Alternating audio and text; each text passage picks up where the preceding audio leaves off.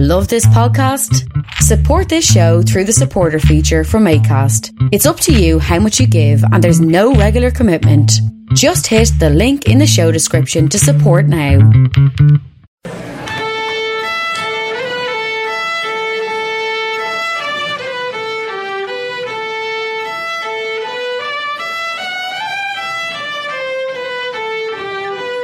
Well, hey love, what's the story? Ah, there you are now. What's the crack? Tell me this and tell me no more. Oh, stop waiting, I tell you. I have a bone to pick with you.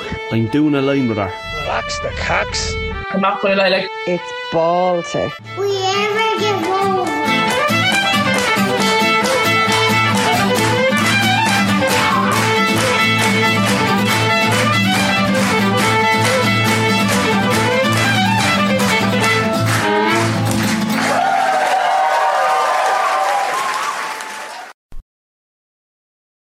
Well, hello there, all my lovelies. How are you getting on? Welcome back to the Tis Yourself podcast with me, Nicola Barden, presenter, editor, all-round idiot on this little podcast. And this is episode 3 of season 4. And I'm very, very happy to have you here today, whether it is you taking me on a walk and trying your best not to fall on the ice, or you're going for a drive because you have to get out of the house because you just been bored silly being kept inside for the last few days, or you're lying on the couch and you're like, listen, I can't watch any more Netflix, I'm just going to listen to a podcast. Well, whatever it is, whatever brought you here, thanks a million, and thank you so much for pressing play today. So today's guest is my first female guest of the season. So that we started off, we had Rob Maschio, who played the Todd in Scrubs, and in my last episode we had Irish Olympian boxer Wayne McCullough. So today we're mixing things up completely differently. We've had sports star, we've had an actor. Today we're having a comedian, and my lovely guest is the wonderfully talented, hilarious, fabulous Miss Emma Doran. And Emma, if you've been to see Joanne McNally in Vicar Street, you probably have seen Emma's doing her stand-up. She was supporting Joanne when Garode wasn't there. So that's how I first saw her doing stand-up anyways. I think we've all seen her. It's mad, isn't it? Sketch video she did during lockdown, which was gas and basically summed up everything that we all said to each other during lockdown, which just is mad to think that was our lives for a couple of years, but obviously it was. And sketches and comedians online basically kept us laughing at a time when we really needed to laugh. And now, of course, Emma is doing her own stuff now. She has her own Vicar Street date coming up next year and her own tour, but also she is on Celeb Fittest Family this year. So I love Fittest Family, Ireland's Fittest Family. It's gas, simply because I'm a lazy fecker and I love lying on the couch and being like, oh my god, yeah, that looks Santa, yeah, I could probably do that. Knowing full well there's no possible way I could do it, and don't anyone ever ask me to go on it because I'd die. And then the celeb version is like, you get 4 celebrities, it's all for charity, they bring their families along, and the families are like, why is this the show that you wanted me to go on? Like, why couldn't it have been Family Fortunes? Something like that. Now I have to work out and be working out on the telly. Jesus, no. So this year she is in one of the celebrities doing it. Tyg Fleming is doing it with his family. Obviously, you'll know him from the Bat video. And who else is on it? Glenda Gilson's on it, and Blonde and Tracy are on it as well. So that'll be really funny to see. Emma really... We had a laugh about it. You'll hear at the end. We had a great laugh about how she got on, but also she did it for a very special reason, which I'll let Emma fill you in on. Something that really meant a lot to her, and she had to do it at a very, very hard time in her life.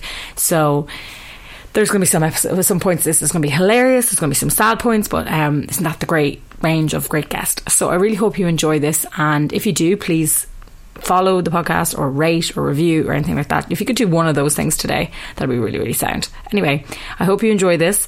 It'll be the last episode before 2023. So this is the last episode before Christmas, the last episode before 2023. So yeah, just sit back and enjoy.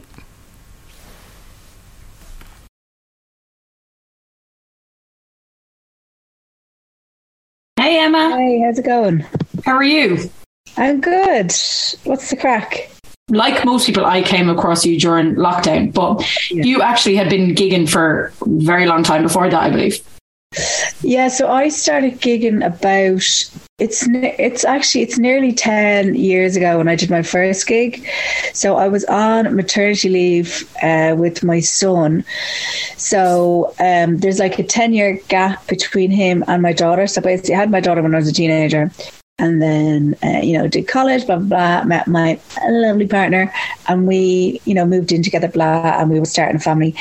And I kind of went, oh my God, like Ella's 10 and here I am having another kid. I was like, life just goes so quickly. Mm-hmm. And I was like, kind of doing like admin jobs and stuff. And I'd always, I'd gone in and out of creative stuff, or like when I had Ella and I was a single parent, I would have done some like production assistant stuff. Even though like I really wanted to be in front of the camera, I thought like, geez, you couldn't say that. I'll just go behind the camera and then somebody will like spot. Like a model scout. Yeah. I was like, you can't go around saying you want to be in front of the camera. I was just like scarlet. So anyway, when I was on maternity leave with Joe, I said I'd done some sketches and stuff, and a producer chap had seen them. I think I sent him like a show reel or something, but it was kind of funny. And he was like, you should totally do sketches. And I was just like, well, okay. Like trying to get rid of me. But we actually me and my mates, we got an audition for a show. They used to do like these kind of one-off, well, they actually still do, but they do them with like big stars now, but they used to do like these one-off shows around Christmas time in RTÉ. And they were doing some, of course, they're excessive prank shows. This was a prank show. And I went for the audition and I got it, but I hid the fact that I was pregnant very well. And I was like, they were like, oh, we're filming whenever in May. And I was like, I'm actually due a baby that day. But I got the bug then. I was like, God, it is kind of maybe attainable. And he said to me, he was like, you should do stand-up. So then when I had Joe and I went on maternity leave, that was kind of like one of the first things I started doing. Basically, like as soon as the maternity pad was off, I was like, yeah, I'm going to give that a whirl. I thought it was kind of like some sort of weird postnatal mania or something. But, yeah, I'm so glad I did it. And I just basically Googled online open mic nights, and I thought it was going to be like 8 Mile. Like that's what I thought, because you always hear these stories about like stand-up and hecklers and all this kind of stuff. And I think it's one thing to be like, well, I definitely thought at the time, it's one thing to like kind of be the funny mate or like, the kind of funny girl in the class. But I was like, God, that's real. To stand up on stage and now you're claiming to like a room full of strangers that you're funny. I was like, that's a bit far-fetched. So I was definitely proper shitting it. But I went the week before. I signed up anyway, and I went the week before, and I was like, oh, this is actually grand, because there was like new people like dying on their hole, but the audience are very nice because you only have like a 7-minute slot. So I was like, oh, I can definitely do this. So I went the following week, and like I probably turned up 2 hours early and like saying to the barman, like, I'm here to make my dreams come true. And he's just like, yeah, what the fuck? Oh gosh. But having said that, when I did it at the start, I didn't see it as like a career possible. I definitely saw it as maybe like something I could do on the side, but I didn't think about it. It was just really like something. I think I just wanted to do something creative and something funny. And I think stand-up comedy is a great way to kind of do that if you're that way inclined, because with acting and like scripting and stuff, you kind of have to have more credentials really, or to really like know really cool, like, or whatever. And I had neither, so I thought stand-up would be a good way to go. But then I totally fell in love with stand-up, and I just kept doing it, and then gradually it kind of turned into a thing. But I would say like the traditional route of like, say, going to stand-up, it does take a long time, because at the start you only get like very short sets, you don't get paid for a very long time, and then to like kind of keep turning over material, but keep doing a good job at clubs so other people book you. And stand-up is a slow one, and it was great when people like discovered me during lockdown, because it was basically, I know I still had a job, but like I just had more time. at home. So like once I was a copywriter at the time. So once like I kind of written my ads for that morning, like, I mean, there's not much else I can do. So I would just start doing sketches. And I had done some sketches before, but I'd fall in and out of love with it. And then I think as well, I was like everyone, we were all just online more. I think it was really nice as well it was a way for people to connect with people that they weren't seeing during lockdown. So I used to love, and like obviously I still see it now, but like when people tag friends, like, oh, this is so you, or this, you know, remember 2004 or whatever. I love seeing comments like that because I think, oh, that's a really nice way for people to connect with each other. I know that probably sounds a bit cheesy or whatever, but yeah, so long story short. Yeah, well, I think it's great to do the traditional way in a way, because if you had only done the sketches, like there's a lot of comedians that came up that hadn't done stand-up before they became known during lockdown, and then you must be shitting your pants to go out and do stand-up because you're literally like, I've been talking to a camera and it's maybe, you know, you're putting it into the world, but you only see the likes and the comments, but you don't have to stand up on a stage and then try to be funny. It's very different, two very different funnies. Yes, yeah, they are different funnies, but I would say like people who I like everyone else met during lockdown, like Killian Sunderman, Shane. Well, no, I did know Shane before, but you know, like he obviously loads of people became aware of them. Like Killian has a band, so he kind of been on stage, and then like Shane, he came from theatre and then had done stand up before lockdown, and then, you know, lots of people only came aware of him during lockdown. So even the people I know online, there's very few that's all they do. You know, like then you kind of hear like, oh, they do stand up or they do whatever. But yeah, it's definitely a different thing. Like I'd say making somebody laugh at their phone is different to making people laugh in a room. And like sometimes, you know, when I see someone's like, they do like the cry emojis, obviously I'm thankful, but like sometimes I want to kind of leap into the phone and say like, no, but are you actually crying with laughter? I'm just mildly amused. I'm going to try an element of this on stage, so I kind of need to know. So yeah, it's the actual live setting is different. Just stuff you can do on the stage that you can't do in videos, and you know, and vice versa. But they definitely complement each other. I would say most people who I've seen do funny stuff online can do funny stuff on stage. The only thing is that they might just have the back catalogue of like material. So they might be say a bit more nervous or whatever. Like, because I was talking to somebody there. Oh, maybe it was Sean Burke, who like does do stand up as well, and like definitely did before lockdown. But I was saying to him, like, I kind of love there's something I love about like a really shit gig where nobody knows who I am, and like the audience are in really bad form, and I know it's going terribly, because I feel like it's like a challenge to like, you know, win them over.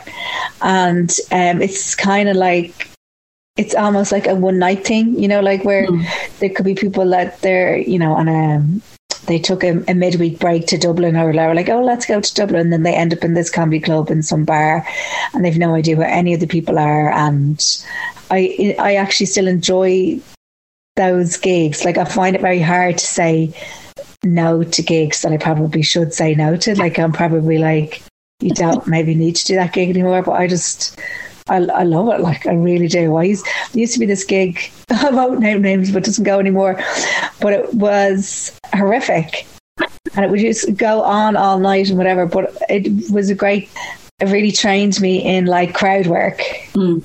And, you know, because it was a kind of gig where you'd have to like do a lot of crowd work, because people would be like literally reading a book or something. Oh God. That was one of them. So yeah, I mean it is it's probably a form of self-harm, like, let's be fair, but yeah, no, they're definitely different. But I think most people I know now who came through their phones are going and doing it on stage. and they're definitely. It's not like Killian Sunderland and Michael Fry were doing a show together, and I went to see it in Dublin Fringe, and it's like a proper show. It's not like they're kind of just standing up there and regaling us with like previous sketches they've done or whatever. Yeah, proper show. So I'm like, yeah, fair play to them.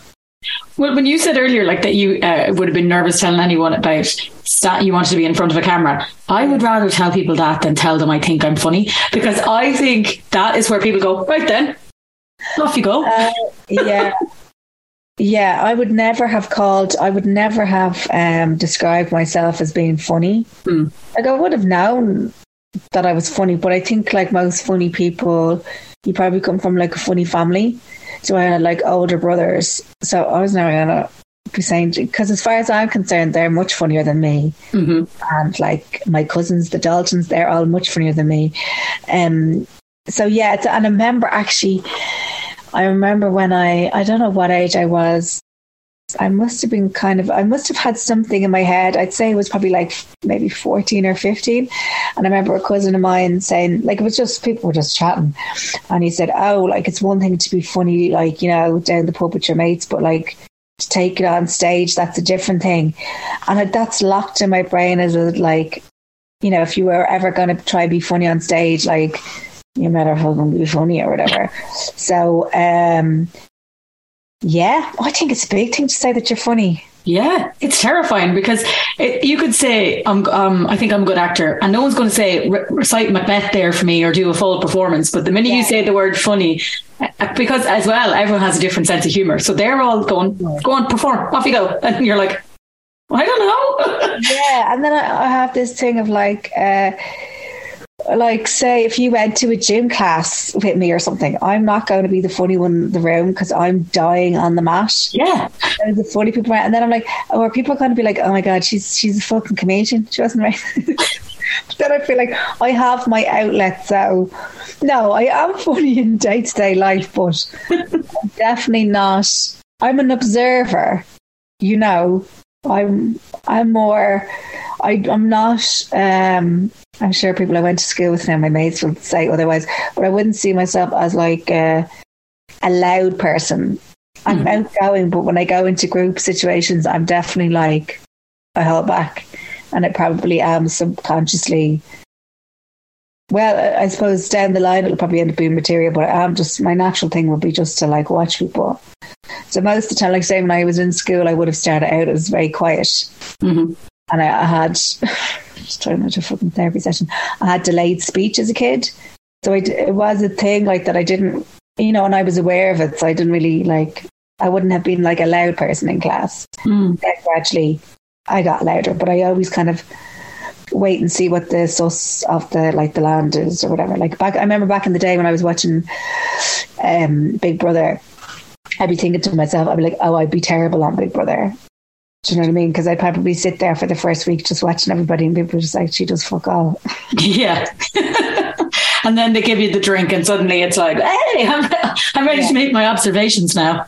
Yeah, but I don't mind. Yeah, I don't mind claiming or, saying that I'm funny now. But it even would have taken me, I would have even been doing stand-up for a good long time before I put like comedian on my social media.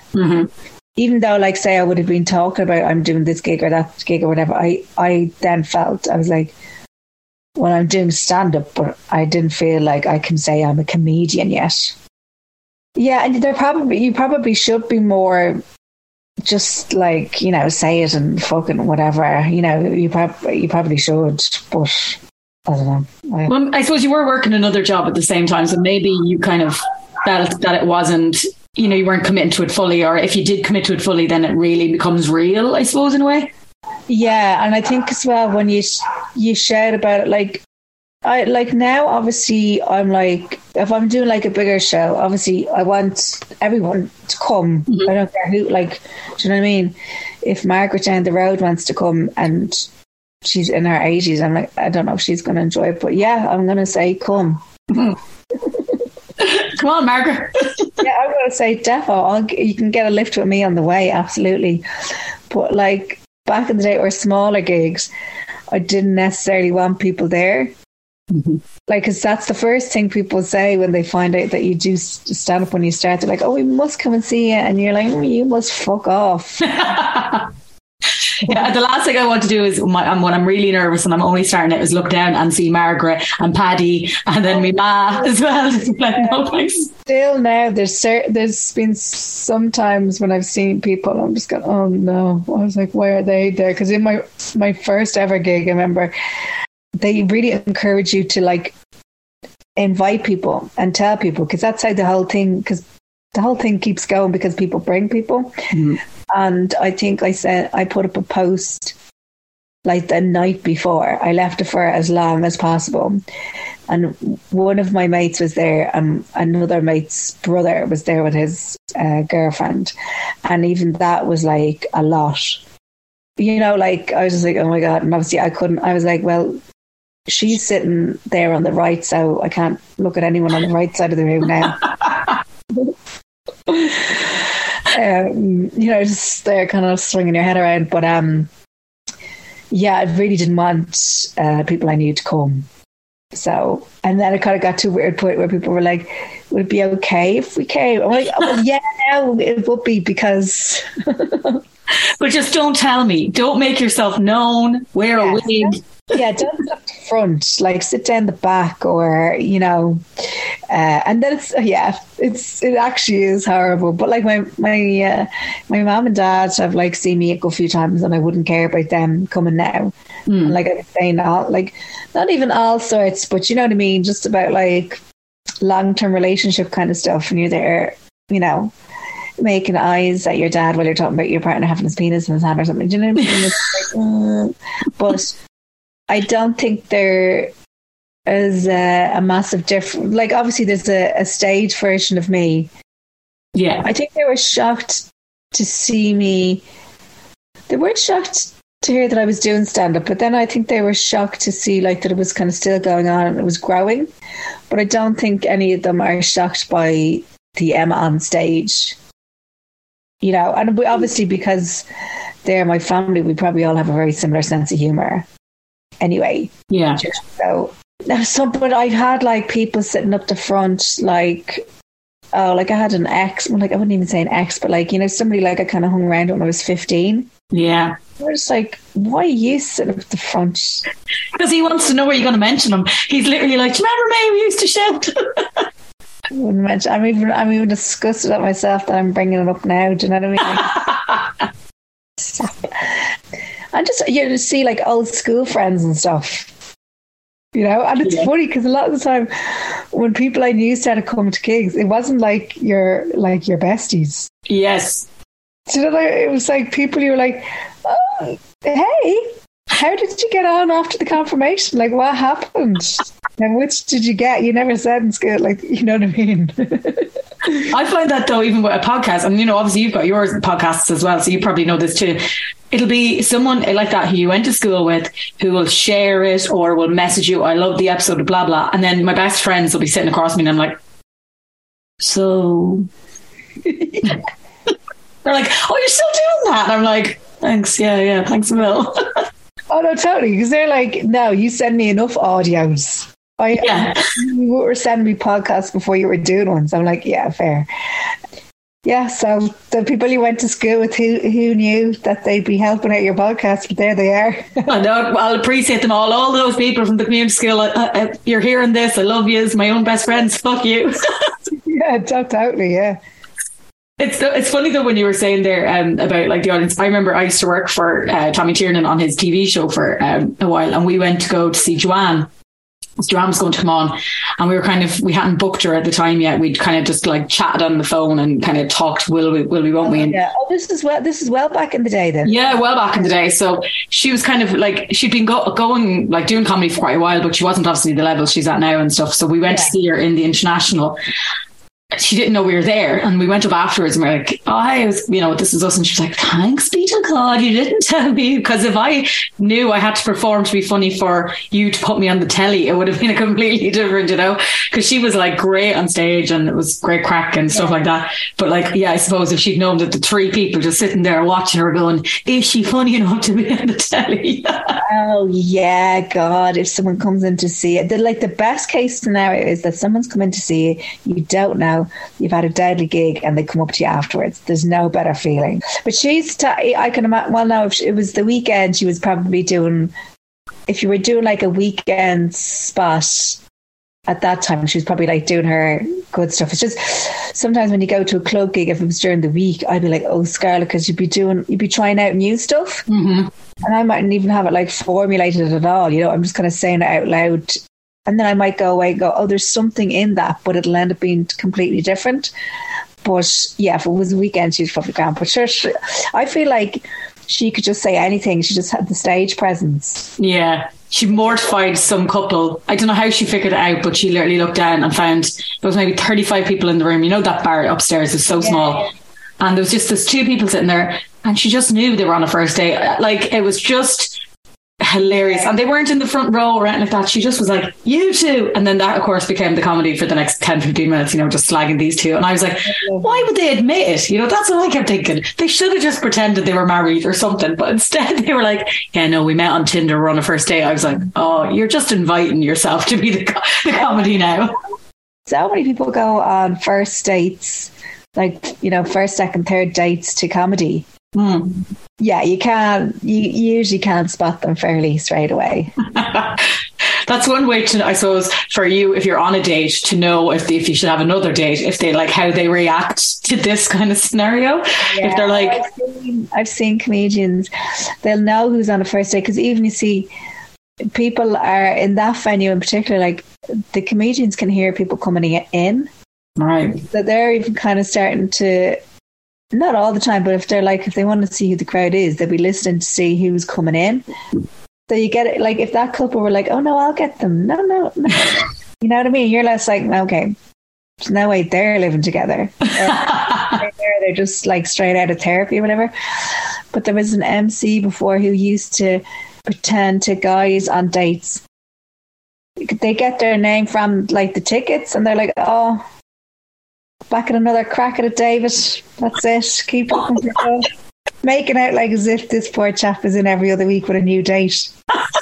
The comedy, and I was like, oh my God. Oh, I would die. Too cruel. No, they would then disclose. I know. Only messing, only slagging, but like, that little moment where you're just like, imagine being the girl sitting going, what the fuck's going on here? I feel like that happened to me, but in like, maybe this guy was trying to be a comedian. I was at the cinema years and years ago in Dundalk, and I very rarely went to the cinema at the time. And I went once or twice in the space of 2 months with two different people, but they were very far apart. And your man was like, oh, you're back again with a new fella. And I was like, oh my God. And of course he made it out like it was yesterday. Yeah.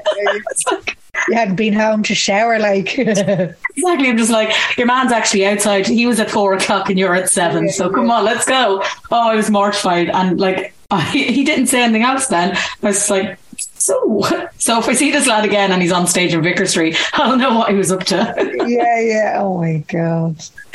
Jesus. Obviously you'll remember all your videos and stuff now, but like, do you remember the one that kind of during lockdown that went like made it, I suppose, made people start to follow you, made people like got the more shares and stuff and kind of got you known? I'm trying to think now. I'd say it was probably I did a video with my cousin who's his name's Dan Dalton. So any of my videos that look nice, he's done them. He's super talented. But I got asked during lockdown if I would do some sketches for Comic Relief.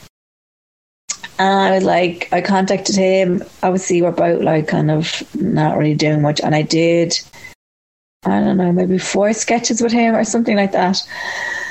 And they had me waiting while the show was on TV to hear if one of my sketches would end up getting used. Oh, so you didn't know? I didn't know. Oh, that's so weird. I wasn't even getting, like, it was for comic relief, so I wasn't even getting paid for this. I was just like dying to have one, because I was really happy with them. I was dying to have it on, and it didn't happen. I think, what's his name? Chris O'Dowd and his wife, Dawn Porter, stole the fucking limelight. God's sake, Chris, you're already famous enough as it is. You don't need it. You're just doing that for shits and giggles. Like, yeah, I'm sure you're doing it for charity, Chris, but like, fuck off. Anyway, I had the sketches then. I was like, oh, that's a bit of a downer buzz. And I posted them. And then I think the one that went crazy was this one called Mad, isn't it? So it was just that thing of during lockdown where you get into conversations with people and you wouldn't know where to go with them. And everyone just went, it's mad, isn't it? It's just mad. Because there was nothing to be said. Yeah. Me doing all these different scenarios. And there's like, God, I'm really going into describing it. Anyway, I put it up and it flew, and I think as well I put it up on Twitter, and I'm not really like a Twitter person. I kind of post and go, so I posted it up there and didn't look at it, and it had exploded on, well, for my level anyway, it had it exploded. And then I remember saying to my cousin, what was your man's name? Who plays Frodo Baggins? Is it Elijah Wood? Elijah Wood, yeah. And so I remember I was starting to have a look, and I was like, oh my God. And I said to him, I was like, Elijah Woods shared the video. And he was like, well, Baggins. He was like, oh my God. And I was like, well, I know. So, I'd say that was probably one that just, or like to the extent that people would say it to me. Yeah. And people still say it to me now. Like nothing to do with me, might I add. No profits my way, but there was like t-shirts of "It's mad, isn't it?" and stuff. Yeah. Oh my God, I know you got nothing out. It's people are like, this is because of them, and then you're like, well, I'm getting no bloody money and stuff. And I was like, no. So yeah, I'd say that was one, and I just knew by like people were sending me like, I kind of this is gonna this make me cringe to just say this, but fan art. Fan art? Yeah. No way. Whereas I would feel that would more happen to like YouTube people. Yeah. I'd never like experience like fan art or whatever. And I was like, oh, deadly. Or like people would have said to me, oh, you should do another Mad, isn't it, for this, that, and the other. And I was like, no, I don't usually do follow-ups or part twos, or try not to, unless I'm really like going to do it, or if I had more that I didn't get to film on the day or something like that. Because I think sometimes you just gotta accept that something is just whatever it is. It's like the stars align in that moment. Yeah, you know, you just post it at the right time and the right person shares it in the first. Well, if Elijah Wood is sharing it, you're doing pretty well now, I have to say. Oh, well, it was just great to be able to tell my cousin, because I was so disappointed that it didn't get on TV, because then for him as well, it would have been like, you know, I suppose a TV credit or whatever. Like, this is the world of lockdown. Do you know what I mean? Like, you had most people that were in, a lot of people, and especially people who were in any sort of like creative or thing, they were just like, well, I don't have a job anymore. You know, so like it was any little bit of like positivity coming your way, you were pretty happy to get it. But I'd say there probably was, I'd say that was one. And then even I think kind of after the fact, because at the time I was like, oh, well, I better put this up before it's dated. And I just thought it didn't happen. You're like, oh, the lockdown could be over any minute now. Here we are. Yeah, somebody shared it a year later and they're like, I can't believe this is still relevant. I was like, oh my God. It must be weird going into a lockdown and you're, you know, someone who works a day job and does stand-up in the evening and is trying to, you know, slowly get onto the next bigger venue and, you know, a little bit more money. And then you come out on the other side and you're like, I can quit my job. I can do this full time. And I'm getting stand-up shows. I'm getting calls about TV. That must be really weird, vacuum weird in this time. It is weird, yeah. But I think I do believe, like, with these things, like, if you stick with it long enough, you will get something. Like, I always said to myself, I was like, as long as I felt like each year I was kind of like progressing, I was never going to stop. I couldn't have stopped. I'm totally, like, addicted. But as a stand-up, everyone has this chat every so often. They're like, I'm actually saying, I'm just giving up. It's not worth it. And of course, it isn't worth it. But you're addicted. Keep doing it. But I suppose, yeah, it is weird. But then at the same time, the way if you're doing that kind of thing, there's all this stuff happening in the background where you're getting like glimmers of hope, but it doesn't reach the finish line. Like there's pilots, there's auditions for lovely presenting gigs where you're like, maybe I'm a presenter. Okay. That doesn't happen. And you get little bits along the way to keep you going, and it's all kind of building up. What's the word? Momentum. Yeah, or incrementally, but you don't notice it. Yeah, kind of like you might be doing a gig, I don't know, one weekend or something, and you're just like, oh, this fucking place, whatever. And then you're like, well, hang on, like, 3 years ago, you would have, like, thrown your own granny off a bus to get a gig, to be on this lineup. Yeah. And here you are, like, but so it's always that thing of like, once you get something, you just move on to the next thing. And of course, like, you're just living your life. And I mean, I was whacking out a few babies as well, and like buying a gaff and all that. So you're just like everyone, you're just ticking along, and then you're like, oh, that's happening now. That's great. Potentially you're on to the next thing. You're constantly, you have your little night in with a bottle, and you're there burning the ear off your partner, boring the bejesus out, and going, no, I think like that went really well. I'm really fucking delighted about that. And then by the time Monday rolls around, you're like, okay, well, what's next? You're like, well, he's going to work, starts at whatever time, and you're sitting at home going, oh God, now I have to come up with something else, and I have to get another gig. What the hell? You're just like, I was so happy. Better go and get milk and bread. You're like, well, that's the end of that. You know what I mean? So, like, you have a little buzz for a few moments, and then that's it. Like, it's totally, you move on. Like with everyone, but every so often you would say to yourself, oh, like, I'm glad I stuck it out, but like, I mean, I'd fuck all else going on. Are you telling me you don't want to rush back to those admin jobs? This is it. Like, I just, oh my God. And then I had like the years where my two boys, they're 9 and 7. So I had like the fog years where I was kind of at home with them, and I was doing like little bits of part-time, and I was gigging as well, to like try and keep it going, and I used to, even back then though, even like when I wasn't really earning much money from stand-up at all, it was having an impact on the decisions I was making for like what jobs I would do or whatever. So I think I probably knew somewhere in the back of my head, like I always had a job like to get money, but I certainly wasn't trying to build a career outside of stand-up. I had no interest in that because, I'm just absolutely no interest in that.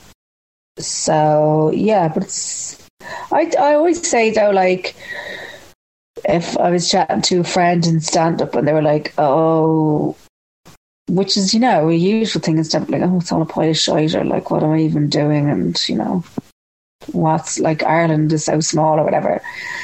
For everyone, I think, at every stage that you're at, you're always just like looking to move forward. Like, now, I don't know if it's kind of a weekly thing, but I would imagine like Beyonce has moments where she's at home going, what the fuck am I going to do now? What am I going to do? I have to do something. You know what I mean? Yeah.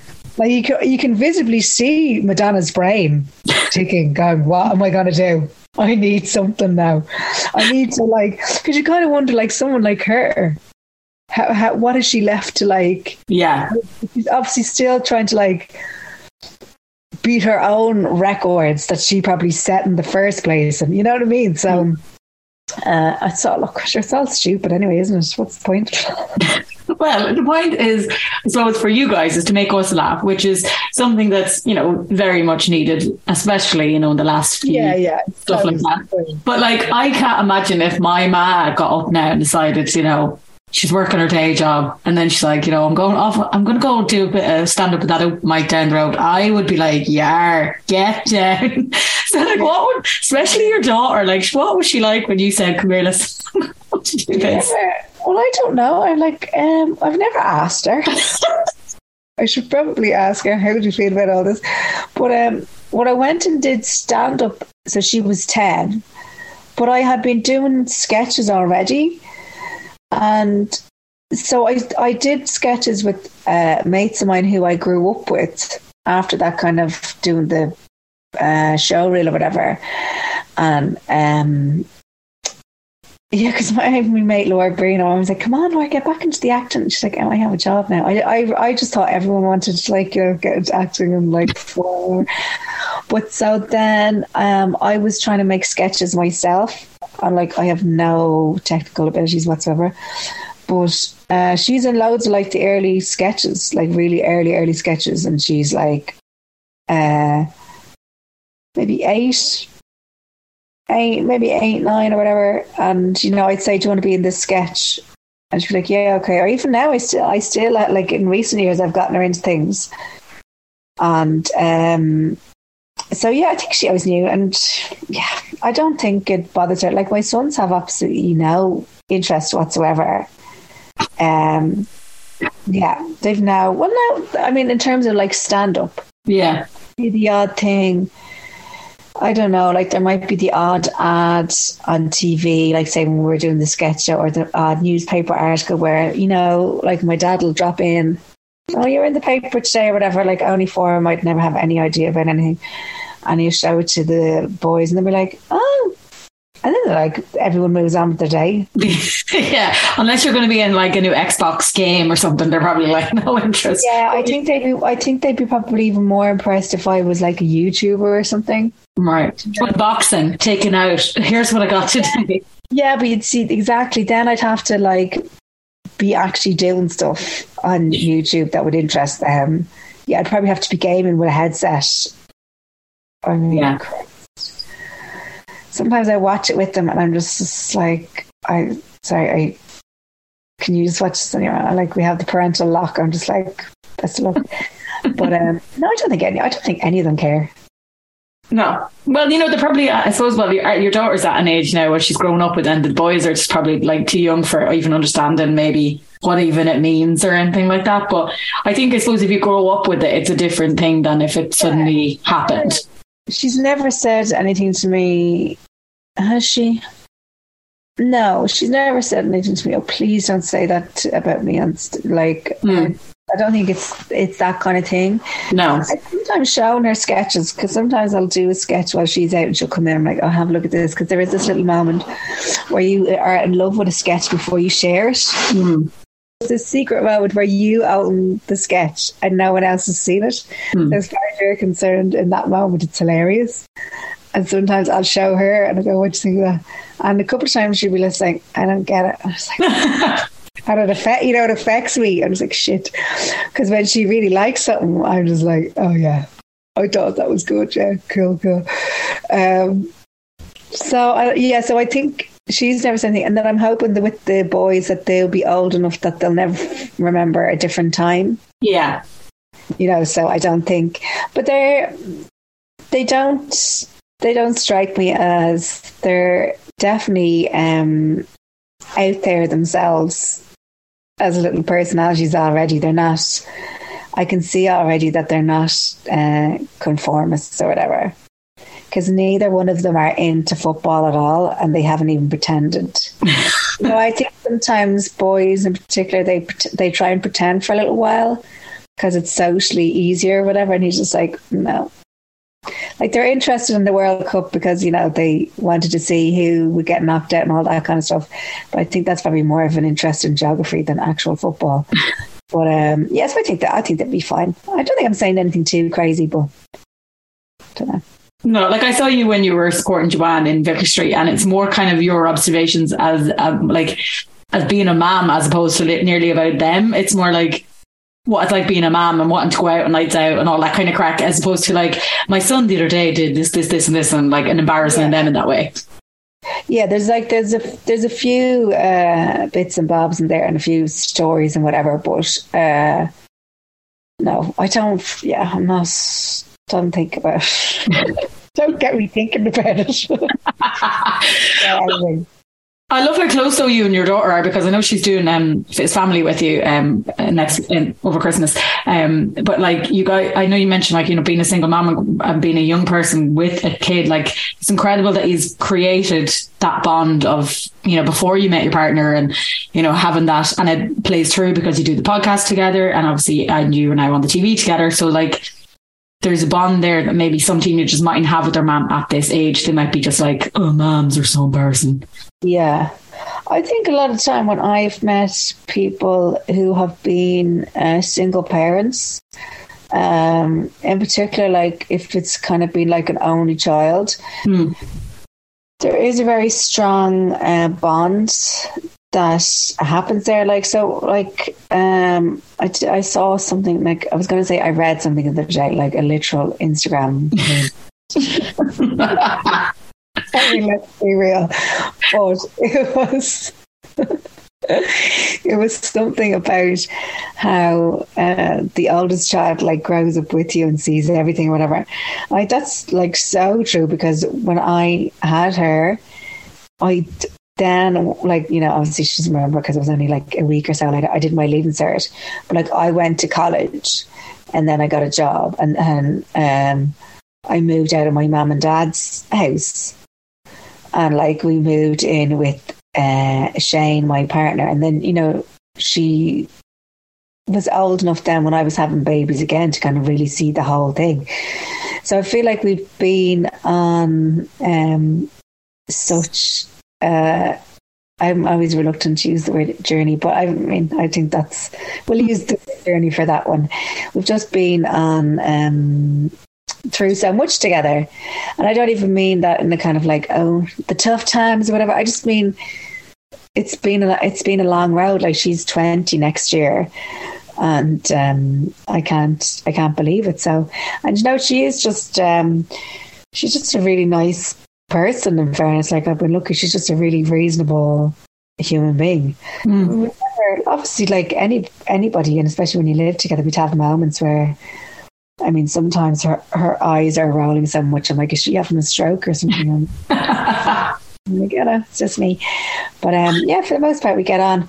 We're very similar, but we're very different as well, which probably helps. So most times in families, people lock heads when they're too alike, isn't it? So yeah, she's been she went from being an only child and then having two younger brothers, you know, and there was years where she wanted to like lock her door because they'd be trying to get in and all her stuff, and she's great. I'm kind of like, because I remember well, not last year, but when she did her leaving cert and she got like the full marks, and nerd. But basically she got what she wanted to do in college, and she's really happy doing what she's doing, and she, you know, has a part-time job and she has her friends, and she just seems really happy. Now, I was due the period, I'll be honest, but I did have a little cry. I was just like, oh, I'm just delighted that she's happy, and like, don't get, like, she's not obviously moving out anytime soon, but I'm just happy that it's all kind of, that she's happy. Yeah.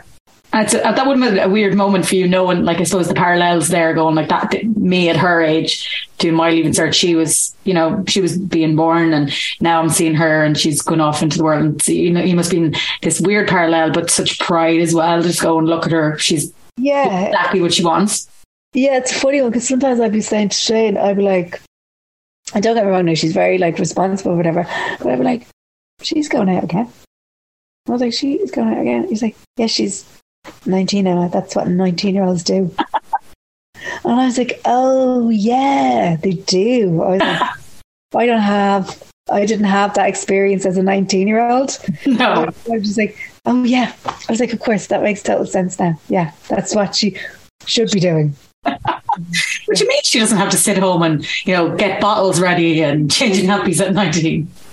And like, she's very like, she's out. It's not like she'd be flaking on college or, you know what I mean? She's all like, she's very organised. But I'm like, she's out again. Huh? So yeah, there's an adjustment because for ages, and I think I'd say for lots of parents, lockdown made it feel even longer. Mm-hmm. There is a period where they're like teens, like in school teens.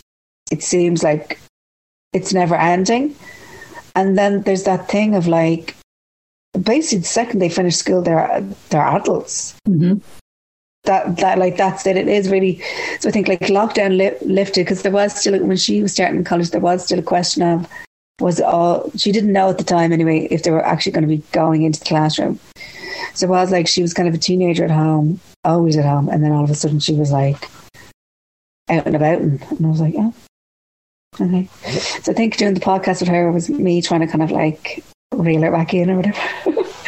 It's kind of sporadic because I don't want it to be like a bit like a business or people are like, oh, do you want ads? I was like, no, I just want to keep it like that. There's no pressure. So if it's like, oh, will we do an episode now? Yeah, we will. Yeah, rather than it being more a commercial thing or whatever. Yeah, a job for her that she's nearly like, oh, I can't be arsed doing it this week. Because we got like interviewed about it a few times where I think people kind of thought it was like an unusual idea. But I didn't like do any like PR for it or anything. I think it's just people saw it on Instagram because I was like, oh God, are people going to think like I got the like let's do the launch, let's do the PR pull. Yeah. I was like, not at all, because I said when we got asked to do a few things, it was so funny. I said to her, I was like, oh, Ireland AM want to know if you want to come on. I was like, totally your shout. I was like, if you want or not. And she's like, yeah. She's like, yeah.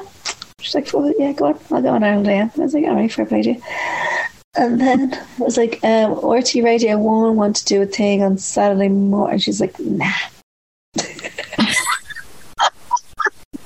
Radio 1's not cool when you're 19. She's like, nah. It was Saturday morning, you know what I mean? I was like, Lion or Talk to Miriam. I'm going to go with Lion. She's like, nah. But she thought, oh yeah, I'd like to go and see what, like, Ireland AM, I want to see what that's all about or whatever. But yeah, so it's not like a career thing. Yeah. Yeah. And did you take any convincing to do Fit Family? She's such an obedient daughter. I was having a real hard time getting people because I said it to my brothers, both of who are like relatively fit, and they were like, give us a shout when it's Gogglebox. They would not do it. They're like, we're a Gogglebox family, we're not an family. People were saying to me, they're like, how are you going to do it when you don't have a teenage son? Because the way it's usually just like middle-aged mothers getting dragged through muck. Yeah. Constantly. Obviously, mothers who are absolutely exhausted.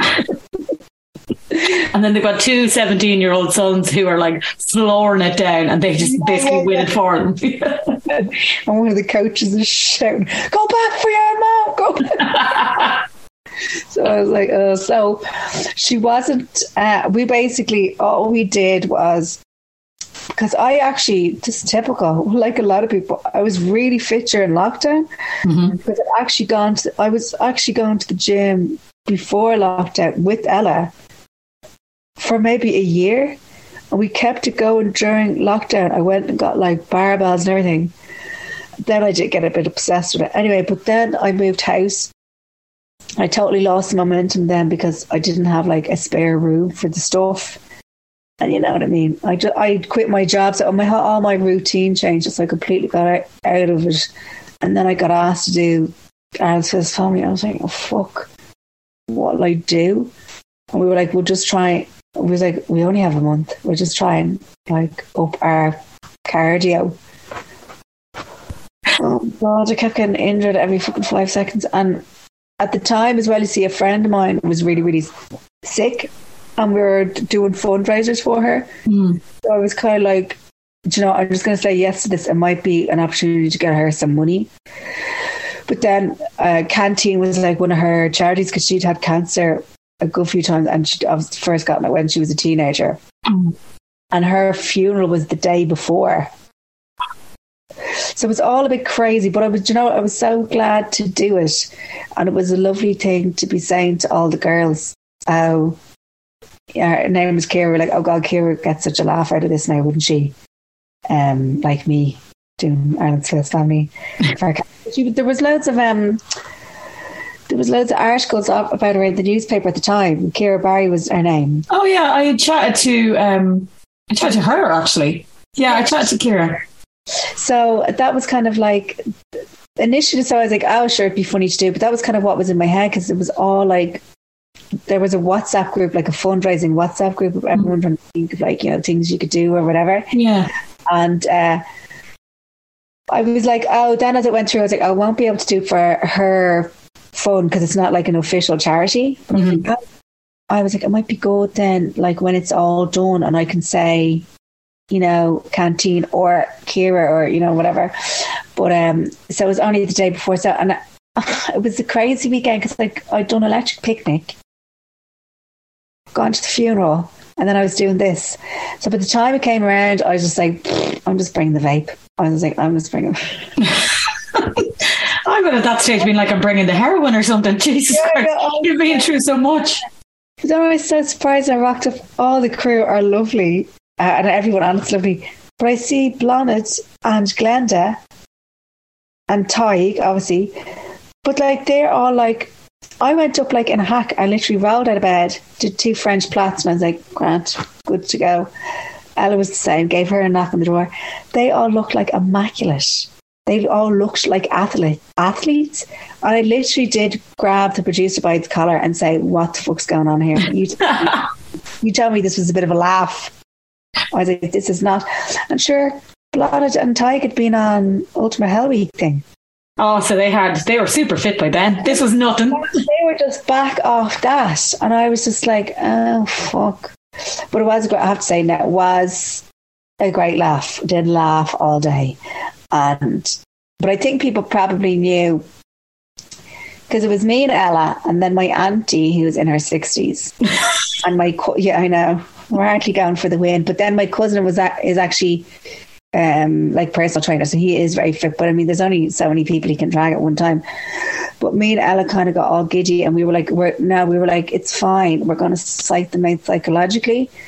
So like when we went up to find out who our coach was, and we were coming back down the hill, and Blondet was like, "Oh, who is your coach?" And we were just like, "The best one." I was like, we wouldn't give anything away, and we just thought it was so funny. Because we were like, oh, we're clearly like, you know, not athletes. But then we're like, we actually might be coming off as kind of standoffish. We haven't let everyone else in on the joke, you know what I mean? But yeah, it was very funny, I have to say. Funny. I'm dying to see it. I love First Family because I love sitting there eating a bag of Kit Kats and on the couch in me snuddy, and then me thinking that I'm like, oh, I could probably do that. Knowing full well I couldn't, and I'll never be tested on it, but judging people as they fall in the mud. Well, when you see me, I know you'll go and check your remote. It's like, why is this going in slow-mo? And you're like, oh, no, it's not. I could feel myself getting slower and slower. But the thing is, I actually wasn't even that unfit at the time. Now, I wasn't fit. I've actually gone back to the gym now and I'm getting fit again. But I definitely was like, I could run a 5K. Mm-hmm. That's like the level I was at, you know what I mean? So I wasn't like shocker. I did try to prepare it. My whole thing was I didn't want to get sick and I didn't want to collapse. Yeah. And you just don't want to maybe show yourself. Yeah, I don't want to be like, Nina, like everyone just like worried faces. My auntie, though, actually did have a fall. Christ almighty. At the little warm-up thing, she rolled off a hay bale, and I got up on a wall and I looked over and all I could see was my auntie on the ground like a turtle, and I was like, oh Jesus, oh my God. So she actually had to get physio after she had a bruised rib. And then, because everyone else took it really seriously because my aunt, it was a relay thing. Yeah. My auntie went first. Now, in fairness, she was doing the relay and she was against all these, like, you know, men in right. their 30s. So they all completely lapped her, right? But I was watching, I was like, she's definitely injured, but she's really like old school, like, no, don't worry about it. No, you keep going, I'll catch up. Yeah. And I was like, no, she's definitely, I could see by the way she was holding her body. So by the time it came around for me to go, I was like, well, I can't make this up. Do you know what I mean? I was like, but I'm just going to do it, obviously. I'm going, there's this little bit, you jump down, you go through the water. I'm going through the water, it's like a net above your head. And I feel something tugging on my jersey. I'm just like, what the fuck is that? I feel this tugging. And I just go like this to like try and move whatever it is out of the way. I move my hand and I'm clawing Glenda Gilson in the face. You can't really move your head because the helmet, you've got like the GoPro. Yeah. I'm going like this and I hear her say something like, fuck off or something. I didn't know it was somebody pulling me. Lies. You were like, come here, you're too good looking in this mud, get away. And anyway, she got out and of course he ran off. Yeah. It's like twice my height and she's incredibly fit. And I mean, not that it helps or it makes any odds, but she's completely gorgeous anyway.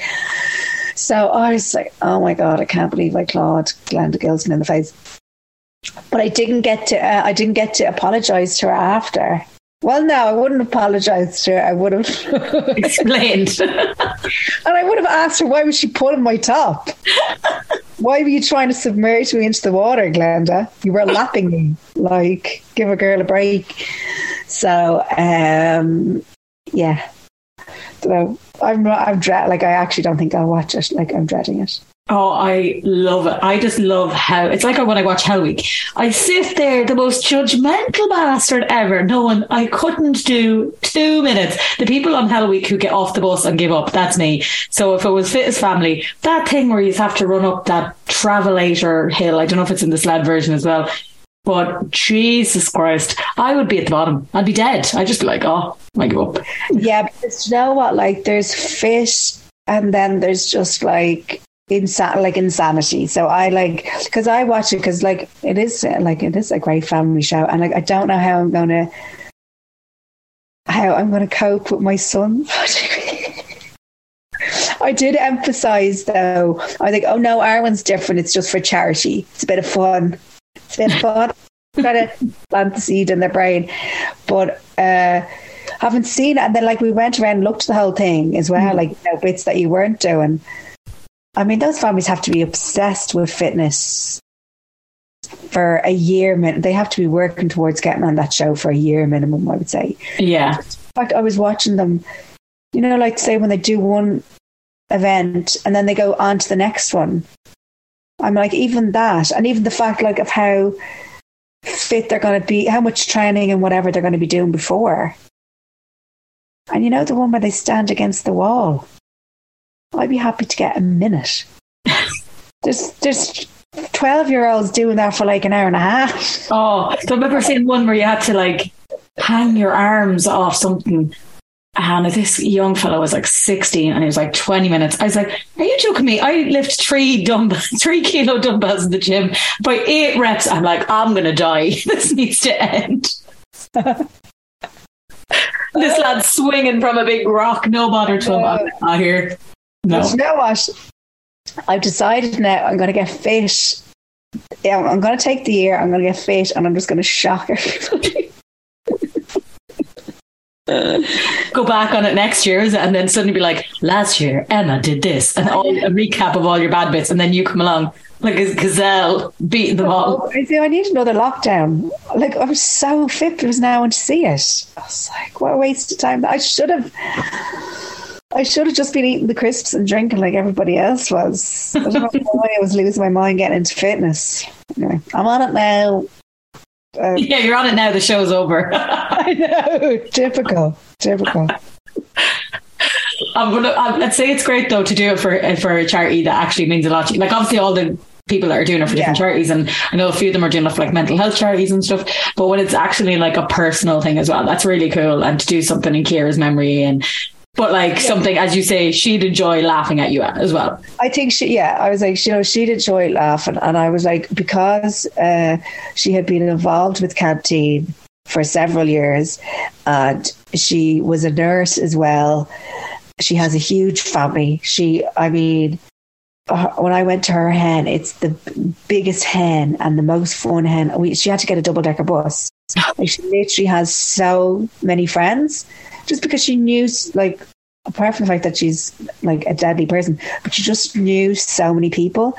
And with her GoFundMe, Canteen was one of the charities that, like, if there's money left over or whatever, it would go back to Canteen and then her other charity. And so I was like, yeah, and my thinking was, I was like, she'd get a great laugh out of it. And as well, I thought, for any of her family or friends, if they happen to be watching and they hear that it's for Canteen and for Ciara, I was like, do you know what, that might just be a nice thing. Mm-hmm. And even like the other day, we had our Christmas girls like party or, you know, dinner, and Ciara's husband Paddy had done these coasters for us all in resin from the flowers from the funeral. Oh, yeah. And then, I don't think I have it there, but like one of the girls, her daughter made all these little bracelets with Ciara on them for us. Oh, that's so lovely. You know, so I was just kind of in that mind. I was like, that'd be nice. But in fairness, I didn't think when I signed up for it that she wouldn't be around. Yeah. You know, that's the thing. So I thought, like, because at the time, and you see, she'd always like pulled through. Mm-hmm. You know, and you know the way things like that happen, it's just very quickly that people kind of go downhill and that's it, like they're not coming back. So I really didn't think that she wouldn't be around. Yeah, I remember interviewing her, and I was when the GoFundMe was quite early and already had raised like, I don't know, like 30 or 40 grand. Like, it was doing incredible, and there was so many fundraisers kind of starting to be like announced and stuff like that. And she was really positive about everything, you know, and about the, you know, the treatments, the possibilities that if they raise the money and everything like that. And then it was really weird. Then I realized how many people I knew her, and I didn't know her personally. I just knew her from interviewing her. But then suddenly, like, friends of mine were sharing my friend Ciara like fundraisers, and I was like, this is, you know, insanely, like, weirdly connected. It just shows again Dublin how small it is. But and then I heard that she passed away, I was like, oh my god, that girl had like so much love around her, and also had, you know, so like people were really invested in getting her the help and everything, and the fund. She really kind of, even people that she didn't know, she clearly touched a lot of people. Yeah. Oh yeah, like she had like I know it probably sounds like cheesy, but like she really just, everyone who met her really like became her friend. Mm-hmm. And she had that ability to, when you were like, anyone who was with her felt like they were really good friends with her. Yeah. And that's how she would talk about everybody. And she was so like, I remember her husband was saying like she'd done a lot of work with people, like talking to people about like, you know, childhood cancer and like the treatments and, you know, how it could be improved and, you know, like the care and all that stuff. And she'd done a lot of that kind of work behind the scenes, but she would never talk about her own like achievements and, you know, all that kind of stuff. So I think, people were overwhelmed by the impact that it had, but I really don't think anybody was shocked. Yeah. You know, like they really weren't. And like her family, because it's like a big family, you know, somebody in the area, like, oh, I know her older sister or her younger sister, whatever. Just really lovely people. And she like lost her own mom a few years ago, and she was just like, oh, for fuck's sake. But yeah, we already thought it was going to be a goer because Ciara researched the treatment herself. Mm-hmm. And she like, that was her, like, because she was like, no, I want to, if this is a chance for me to live, I want to give it a go. So then everyone, I think when she had a plan, then everyone was like, oh, okay. Yeah. She knows so much about cancer and whatever. So I think we all just kind of assumed, oh, this one will be a bit harder, but once we get her to Florida and whatever, mm-hmm. it'll all, you know, so. And when something like that happens, all you want to do is help, and there's no real way to help. So her giving you that outlet of going, this is what I need, and then going where you're like, okay, I can help raise money. That's great, like, way of, you know, getting involved, because like it's so much of sitting around going, what can I do? What can I do? How can I make this horrible situation anyway better? Actually, you love if there's actually something you can do. Like, I remember some of us were laughing afterwards. We were like, oh, she was definitely giving us busy work. It was busy. Do you know what I mean? She was, you get away with your tears now. Yeah. Stop crying and go and, you know, put this on Instagram and get me a few hundred euro. Come on, off you go. Like, if, you know, the money would get, like, passed on to the other charities anyway. Do you know what I mean? So she probably knew it's better to keep them all busy now than, you know, whatever. So yeah, I'm absolutely gutted that she won't get to watch it, because I think she definitely would be laughing. I'll laugh for her. For Ciara, I'll doubly laugh for her. Really would, because her sister lived quite close to me, so I used to kind of sometimes just like bump into her in the local park. She'd be with nieces and nephews and stuff, and the odd time she might see me like jogging. She's like, what are you? Because she couldn't exercise, you see, because of her lungs from, like, you know, previous illnesses or whatever. But I know she really was a gas bitch, like, and like she'd listen to this podcast now, do you know what I mean, and send me a voice note about it or whatever. So yeah, it's just shite. But so I was kind of like, it was nice to have, even though obviously I knew I was going to do shite, it was nice to know in my head, I was like, well, at least I'll have something now, even for turning up, you know what I mean? Yeah, exactly. So, and I'm sure anyone knows who's like done, you know, like done the coffee mornings or done any of that kind of stuff. It's like effort. It's like, you know, it's a lot of effort to raise cash. So yeah, especially now nobody has any money. So like if RT are saying to you just for turning up, and even if you do shite, you're going to get money that can go towards this charity. Yeah, you're like, I'm willing to do it to in her legacy, in her name. Yeah, that's what I thought. So I was like, because then the other day when they were like kind of saying like, oh, like the show's coming up, I was thinking about it, and I was like, you know, like the bits where they kind of introduce you to your coach and like, what's your charity? I was like, oh, I'm sure on those bits I sound like a mentaler. I know, like canteen and like young people with cancer stuff. But I think it was just because obviously the funeral was the day before, and you're just like, I'm just going to rattle this out now so I don't start like crying or something, you know what I mean? Yeah. Kind of make it all real awkward for, you know what I mean? Because it's like, it's a bit close to home at that time. Yeah, it's a light entertainment kind of family TV show, like, and then you feel like, am I like trying? Does this look now like I'm trying to manipulate these other people into like, oh, we better let her get ahead there?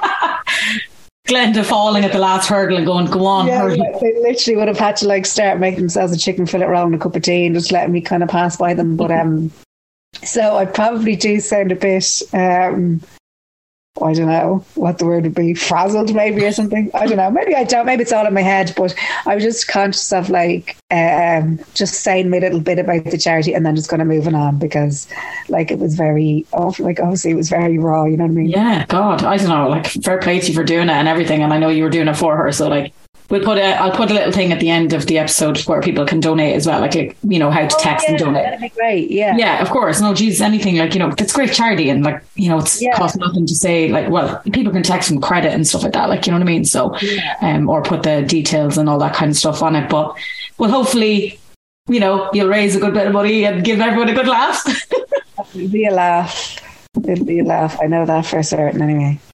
I can't wait to see your auntie and this spectacular ball she's going to get everyone, and you punching Glenda in the face. It'll be very riveting.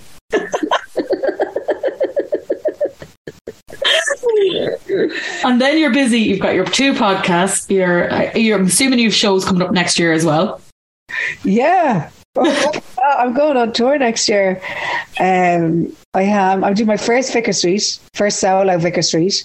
So that's in April. And then I'm a tour. There's a few like dates in like the Civic in Tala and the Pavilion, but then there's one like I'm doing the Everyman in Cork and going to Galway. So I'm going to have me crimp out, but then Mammy is going to be plugging her tour. It'll be great. As I said, I saw you in Vicar Street before Joanne, and it was great. And that's, I don't know what she's getting there. Like 15 minutes, is it? 20 minutes? Oh yeah. So the support does like about 20-25. Yeah. And then you'd have your break, and then she goes on for like about an hour and 10. Depends on the person. So I do about an hour and 10, 15. Depends on the night, because sometimes somebody starts talking to you or whatever. So yeah, that's the crack. That's what I'm doing now. So I'm kind of avoiding that. I'm looking forward to the shows. I'm just like, I bet I'd like to do a bit of PR, you know what I mean? Yeah, well, this has been the perfect time. It's Christmas. All the men haven't started the Christmas shopping yet. Yeah. So they're literally going to do it now. Big surge on Christmas Eve for something. Yeah, that's what you do. You start plugging it on the 23rd, because all the men do the shopping the next day, and it's a Saturday as well. So they'll all be like, I don't want to go to fucking Grafton Street. Well, and in fairness, like, have you ever seen, I was kind of like, you know, it's a bit of a myth or whatever. And then I remember seeing a jeweller's on Christmas Eve, and it was just full of men just going, I don't fucking, what do I... Yeah, and if you even go like Moore Street or like the flower shops outside the Westbury in town, you just see there's nothing left, because the men are like, I don't know, I've got my mother to get one. Oh, flowers, I know. I can't bear going into town half the time at Christmas, let alone Christmas Eve. I'm like, no. I did it during lockdown, and it was like everything was closed. And I was like, oh, it's wonderful being in town at Christmas, but like, not now. I heard somebody said, they were saying to me, what do you do over Christmas? And I was just like, I sit. They were talking about, we go here and we go there and then we go into town. And I was like, good for you. I don't. And I'm like terrible at Christmas presents. Everybody I know, I literally just hold a gun into their face and just like, tell me what you want. And give me the link. My dad in particular, like, he doesn't have any hobbies. Cigarettes is about his hobby. He doesn't play golf. You know, he doesn't drink. In fairness to him, he reads, but like he reads, like, you know, it's kind of American Civil War books and like, so we're not talking light and fluffy. Do you know what I mean? No. Here's a book about a load of people dying. 500 people died. Here, Dad, have a Christmas. Yeah, I know. And then he'd be like, oh no, I've read that before, whatever. So yeah, I'll be doing a bit of panic buying myself now. Shite, absolute shite. Here's some tickets to see me in Vicar Street. I might do, yeah. I might, yeah. Is that too much? It might be to the kids, but everyone else might be fine. Yeah. Imagine like for each auntie in the Christmas card now. You just sit and watch on the face. Get another one for the person you're going with, so... Yeah. Also, they're the seats down the back. Don't think you're getting the front row ones. No, you're down the back. Oh, yeah. No. Yeah, it's only down the back left, so it's grand. Yeah, maybe I'll do that just to get the last of them cleared, but sure. No, I'll wait and see how they sound. Well, you've given it a plug now. This will be out this weekend before Fittest Family, and you might get some after Fittest Family, because people might actually also be like, there's your one, sure, look, when's she playing next? Jesus Christ. I'm like, honest, when I'm not joking, I say I'm dreading it. And I made the mistake as well, you know, like just little things where they give you a bag of the family tracksuit or whatever, and I was like, great. And there's different, like there's shorts in it and whatever. And they've got the, the long armor things. And I was like, me and Ella were like, should we wear the long armor? And then we're like, no. We're like, let's just do the shorts. No fake tan. Not a drop of fake tan. And now I'm kind of like, not a drop of makeup on me. And I was never saying it to a mate. I was like, I thought you just rocked up looking like a bag of shite. And they're like, no, Emma. Like, not a drop. I'm like, I've got, like, I'm not white. I'm transparent. Like, I'm purple. Why?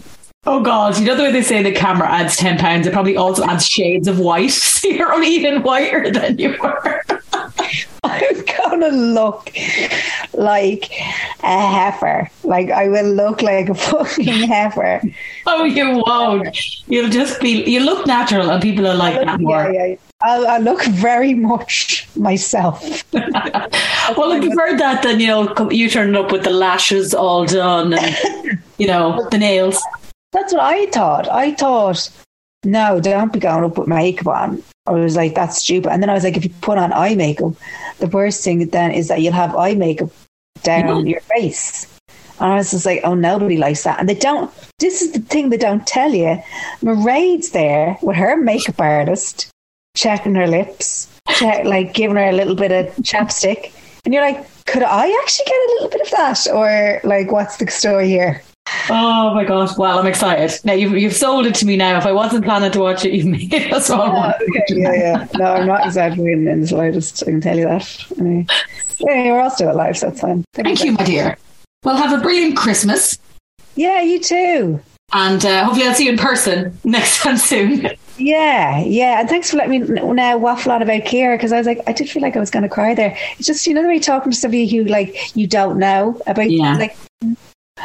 But anyway, thanks. And thanks, you gave me a therapy session now, let's be fair. There you go. Free therapy for you. Well, yeah. All right, talk to you soon. Bye. Bye. That was the wonderful Emma Doran there. And of course, you heard that she is doing Ireland's Fittest Families for her friend Ciara Barry, who passed away, and her charity will be Canteen Charity. If you want to help Emma raise some much needed funds, you can go onto their website, which is canteen.ie, or just a very simple way of doing a donation now is just sending the word canteen to 50300, and that will send €2 for them. That's how much it costs you, and that will give them €2 actually towards their fundraising. So you can donate more, obviously, if you want to the website, but if you just kind of have a bit of extra credit and you're like, I can't really afford to give more, that is one way to do it. So that's amazing. And also, if you are someone who's going through cancer, or you're related to someone who's young going through cancer, do log on to canteen.ie, and there's loads of information there about what they do, how they can help, and they're a great charity. And Emma obviously wanted to do this in memory of Ciara. I think it's a fantastic way to do it. And if you search Ciara's name, you'll hear about what a wonderful person she was and how many people she helped over the years, and all the trials she had to go through, and yet she kept a very, very positive outlook. So it's incredible, and I think the nicest thing you could do today would be to donate in her memory. As I said, this is the last episode before Christmas, so I'm going to wish you all a very happy Christmas. Nullig Hunagwich, and I hope you all have an amazing Christmas, New Year's, the whole lot. Open up the tins of celebrations, the Quality Street, get real lazy, don't leave the house, wear pyjamas for 4 days in a row. Oh, it's going to be fantastic. And hopefully it'll be nice and cold, so it'll have an excuse why we can't leave the house. Alright? So we get nice and chilly over the next few days. Anyway, I hope you have a brilliant one. Thank you for all your support in 2022. If you've listened to this episode as your first time, hey, it's still 2022 and you're still supporting me. But anyone who has helped with listen, a share, a like, a follow, a nice comment underneath the post, anything like that, you've been incredible to me, and I really appreciate it. Running a podcast, a small podcast, is really hard work, and every time somebody does something like that, it means the world to me. So can I just say that from me, you're incredible people, and I love you all, and I hope you have an amazing Christmas and New Year, and I'll see you in 2023. Slán.